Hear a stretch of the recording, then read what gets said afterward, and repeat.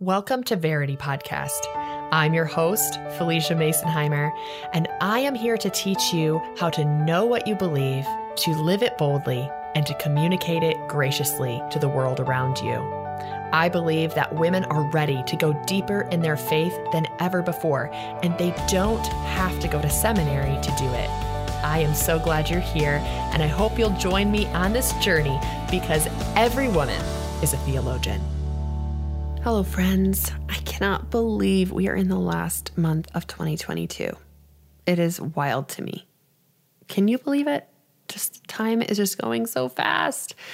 And as we're wrapping up 2022, I have a few episodes that I wanted to knock out as we conclude the year because when we get into January, I have a new series that I'm going to be doing in anticipation of the launch of my new theology book that's coming at the end of February. And so I want to do a few more episodes that really meet the needs that I've heard from you, my listeners and my readers, and kind of address the heart cry that I've seen in the questions I've gotten on Ask Anything Monday or in the emails that I receive. And this episode is one of those. How do we actually find satisfaction in God? I wrote about this years ago based on my experience with discontent when I was single. I was not single as long as some of you who are listening to me. I got married pretty young, but I really, really struggled with discontentment in between relationships and also before I had my first relationship. And when you're in it, as any single person would tell you, it's time doesn't travel super fast. It doesn't feel as fast as it feels, 2022 felt to me when you're single and longing for a relationship. Or maybe you're married and you just feel really unseen. Some of my loneliest years and some of Josh's loneliest years were actually when we were married. At the hardest moments of our marriage, we felt very dissatisfied, very discontent, very lonely, and all the while thinking like, isn't marriage where you're supposed to feel super close to somebody and feel like you have somebody? And yet we don't feel that way. And no matter what stage of life you're in, you can get to this point where you feel alone or dissatisfied. And as a believer, we know intellectually that we have God who offers to satisfy us, offers to overwhelm us with his love, and yet a lot of us don't experience that. And I hope this episode, your takeaway from this episode, is that our feelings about God don't get to dictate the truth about God. Our feelings are important. They're symptoms. They point to something that needs to be wrestled with, but they are not the truth about God.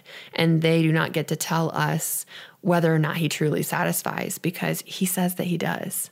And I can tell you after having walked through the discontentment of singleness and then discontent and hurt and pain and loneliness in marriage, the hardship in autoimmune disease that seemed like it was unhealable, all of those circumstances really drove me to have to find satisfaction in God and not in people or not in a change of circumstances. And so hopefully this episode helps you if you are on that journey as well. So in the midst of our battle to choose Christ over our human nature, the pat answer from fellow Christians to satisfy yourself in God isn't always super welcome. So how do we satisfy ourselves in God when, quite frankly, we're still not satisfied?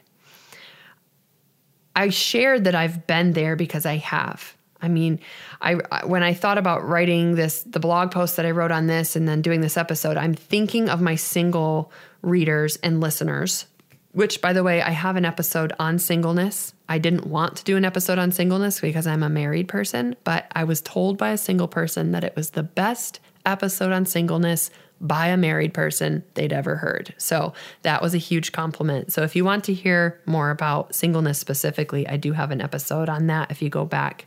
I think it's season 2. But I wanted to do this episode because I have been here and I still get to this place where I wonder, God, are you able to satisfy me in this moment, on this day that's just so hard in this season? And just like contentment, dissatisfaction is not limited by our life stage. Dissatisfaction is no respecter of persons. It can settle in all of our hearts, regardless of our stage of life. But dissatisfaction is not God's intention for his children who have access to abundant and eternal life. John 10 says, I am the door. Anyone who enters in through me will be saved and will live. He will come in and he will go out and will find pasture. The thief comes only in order to steal and kill and destroy. But I, Jesus, came that they may have and enjoy life and have it in abundance. You may recall when my husband and I first met, if you've listened to any of my marriage episodes or read the blog or been here a long time, when my husband and I first met, we were not attracted to one another physically. We had no initial desire or spark for each other. We liked each other as people, but we weren't romantically drawn to each other.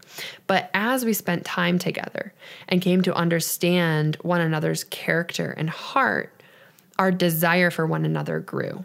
And so our relationship developed from acquaintance to friendship, from friendship to confidence, from confidence to commitment, and from commitment to intimacy. But there was an essential factor that ultimately brought us to the marriage we have today and stabilized us in the hardest years of our marriage. It's that I wasn't looking to Josh to get something like a relationship status or, whatever I might want from him. The essential factor was Josh himself, or Felicia herself. Even long-term Christians can have a quote-unquote relationship with God founded on the wrong motives. We might seek him for the status of a relationship. Of course I'm a Christian. I was raised a Christian. I serve in my church. I'm saved. Or we may seek him for how he makes us look. Being a Christian makes me a good person, and my employers respect me, or my friends respect me. Or we might seek him for what he can do for us. As a Christian, God will give me good things. He'll give me a future. He'll give me a husband or marriage, a great job, or the American dream. We can be the best of Christians and still be dissatisfied in our relationship with God. And if this is the case, we have to look at what we are worshiping. Are we worshiping our knowledge about God, or are we worshiping God himself? All of our spiritual actions, our good deeds, our holy character are not the point of our faith. They are a byproduct of it. The point of Christianity is a thriving relationship with the living God. God himself, by his very nature, cannot be unsatisfying. He is the creator of life, the creator of you, of everything you have and do and breathe and live. And just as I found joy in my relationship with Josh as a person, not what he could do for me, if you are dissatisfied with God, there's a chance that your relationship with God is very impersonal. It's contractual. It's, I want X, Y, and Z from God. He didn't give it to me, and therefore I'm not satisfied with him. And we're coming to the relationship with God thinking this is about what I get out of it, not this is about knowing him and being known by him. Making the transition from knowing about God to knowing God himself requires a paradigm shift. Because God is enormous and he's invisible, our physical separation from him can make us view him as this impersonal figure. But God is a person. And only by understanding him in a personal way can our relationship be satisfying. How do we make this shift? Number one, study the descriptions of God's person. Passages in Isaiah and Revelation reveal powerful descriptions of who God is and what he acts like. Psalms reveals the human response to God's character. The Gospels reveal God in human form, taking on human likeness and working out his love through the gospel. Secondly, look for God's expressions and emotions in Scripture. God feels love toward us, Mark 10:13. He is moved with compassion, Matthew 20:34. God even laughs in Psalm 2:4.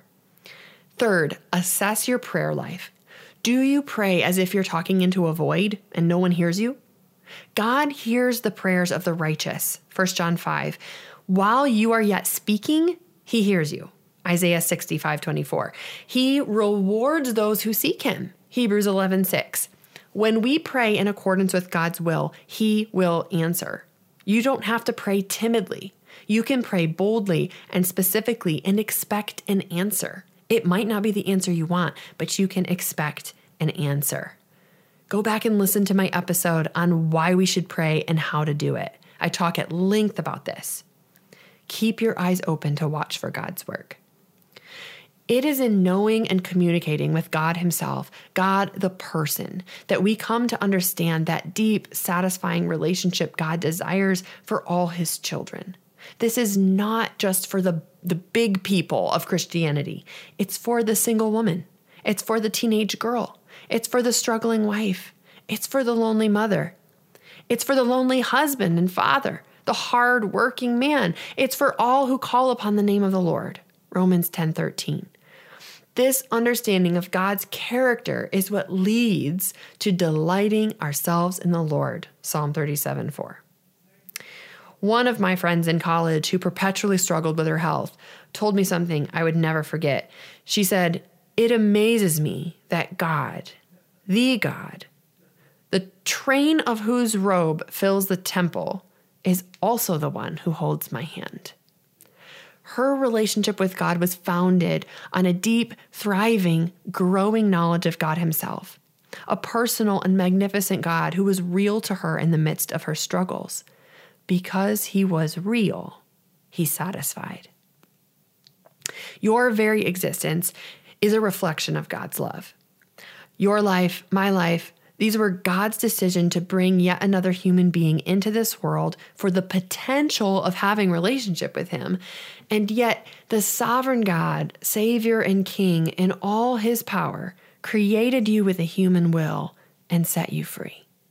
The one with power to dethrone kings and calm storms gives you the keys to a relationship with Him. And then He stands at the door and He knocks in Revelation 3:20. Now, obviously, different parts of Christianity view this differently. If you're Reformed, you might not agree with the theology I just described. This is the libertarian Wesleyan approach, that God in His sovereignty has made us able to respond to Him, and that He stands and He says, "I'm sovereign enough to set you free, and I have, and I hope that you will choose me, and I'll give you all of your life to make that choice." While the Holy Spirit calls and convicts us, He is the initiator, He is the one who reaches out, we have the will to choose or reject Jesus Christ. And this doesn't stop at a salvation decision.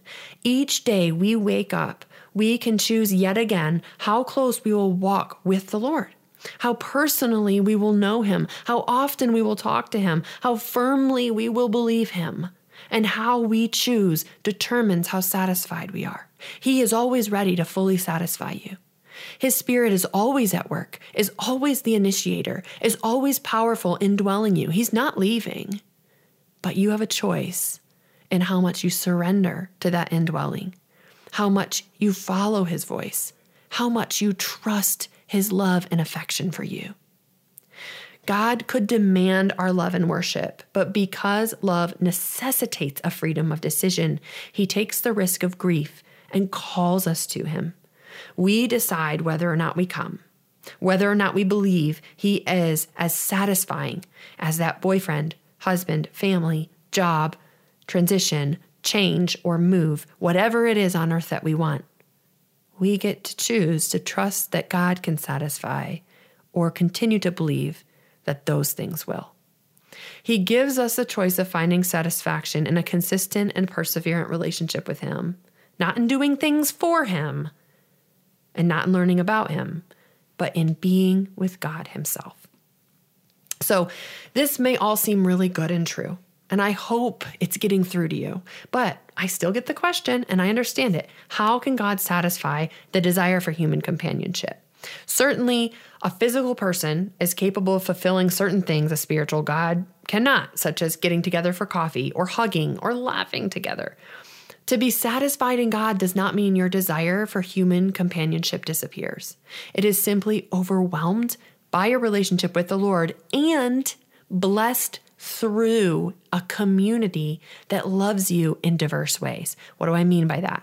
I mean that in Western Christianity, we have put so much weight on the marriage relationship to fulfill all of these needs, all of these desires. And then we wonder why one person fails to do that. And I have to say, I don't think they're meant to. I think we're meant to have men and women friends. We're meant to have children in our lives and older mentors, as well as our spouse. And certainly our spouse, that's a very special and unique relationship that should be protected.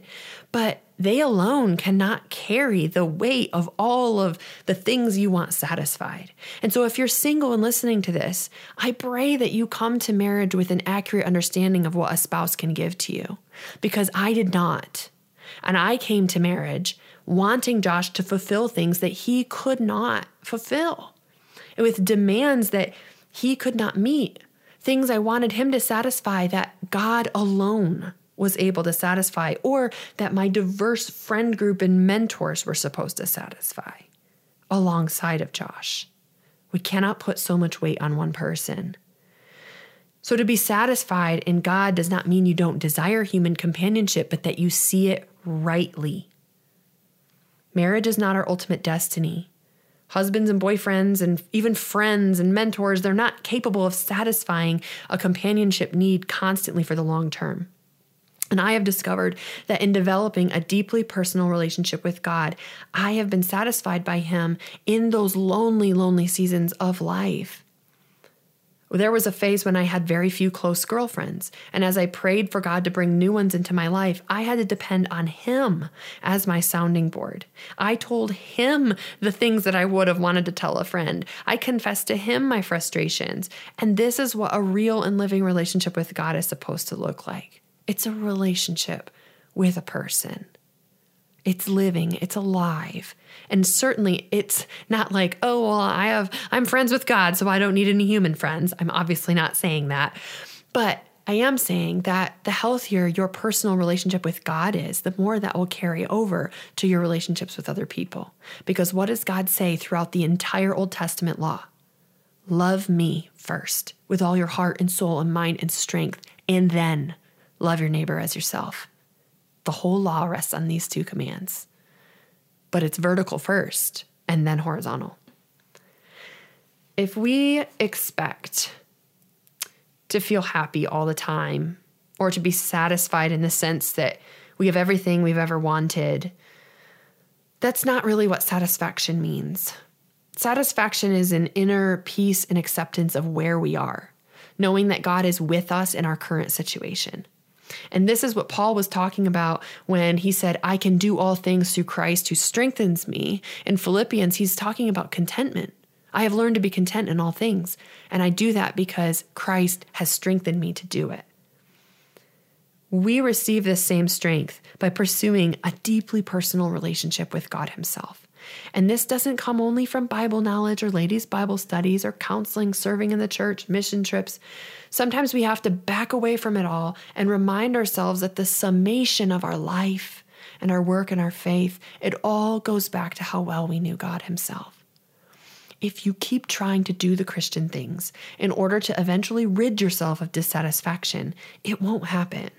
You can read your Bible, study the verses, write down notes, and still feel as if God is not satisfying until you stop seeking satisfaction and simply seek God. I am not saying this is a quick fix. This has been a journey for me, and it still is, because seasons will come where that loneliness or that anger or that upset reaches into me, and that discontent, and I have to say, okay, Lord, show me how good you are. It's kind of like a changing of your tastes. I don't know if you've ever done a sugar fast or any kind of fast, but I've done a sugar fast before. And when I was off of sugar for a period of time and then started eating it again, because I do eat sugar and I love it, when I was eating it again, it suddenly was so much sweeter than it was before I had taken that break. And that's because my tastes had changed. I was not consuming this sugary stuff. I was consuming stuff that was less sweet. And because of that, when I came back to that really sweet food, my reaction was different. It was almost overly sweet for me. And a lot of us need our tastes changed when it comes to God. We run from thing to thing to thing on social media often, right? On our phones. We're looking at all of these things that we want or that we wish we had. And we create this castle in the air, as it says in Little Women, of what we want. And we tell God, this is what we want. And then if God doesn't perform to our expectations, we're discontent. I think all of us need to remember that one of the 10 commandments is you shall not covet. What's coveting? It's looking at someone else's things or life stage and wanting that for yourself. Now, this isn't to say that you don't have dreams or hopes. God is not shaming your hopes and dreams. It's not wrong to want to be married. It's not wrong to want a family or even a beautiful home or a good job or a change. But it is wrong to judge and be critical towards people who have what you don't have. And that should be our sign that we are not walking in a proper view of God's character and his heart for us. The solution here isn't to go just, oh, I'm so bad for coveting or envying. It's to say, Lord, I was wrong and I repent to you for coveting those things. And I'm going to set boundaries with my phone or whatever is triggering this. And Lord, reveal to me how satisfying you are. Lord, I'm going to come to you in these moments. I'm going to make time. I'm going to set aside my phone. I'm going to put it in another room and I'm going to spend 30 minutes just dwelling in the Psalms and praying these aloud to you and writing them out. When was the last time you did that? Do you feel so unsatisfied and yet the time you spend on your phone is triple that you spend with the Lord? What if you reversed it? What if you did? Would you find a God who's been waiting all this time to show you how much he loves you? Would you find a God whose affection is real, but you've been too busy, so you missed it? Satisfying your heart in God is a discipline of your spirit. Pour out your heart to him. Treat him like the person he is. Act like he is your friend, your father, and your savior. All the things you know he is, but forget to believe. And in the knowing and the believing, you will come to fully grasp the love he has for you. A love that truly satisfies. Thank you so much for listening to this week's episode of Verity Podcast. If you enjoyed this episode, would you take the time to leave us a review? It helps so many other women around the world find out about Verity and about Every Woman a Theologian as a ministry and a shop. We appreciate you, and I hope you'll be back next week as we continue to go deeper into God's Word and the heart of Jesus Christ.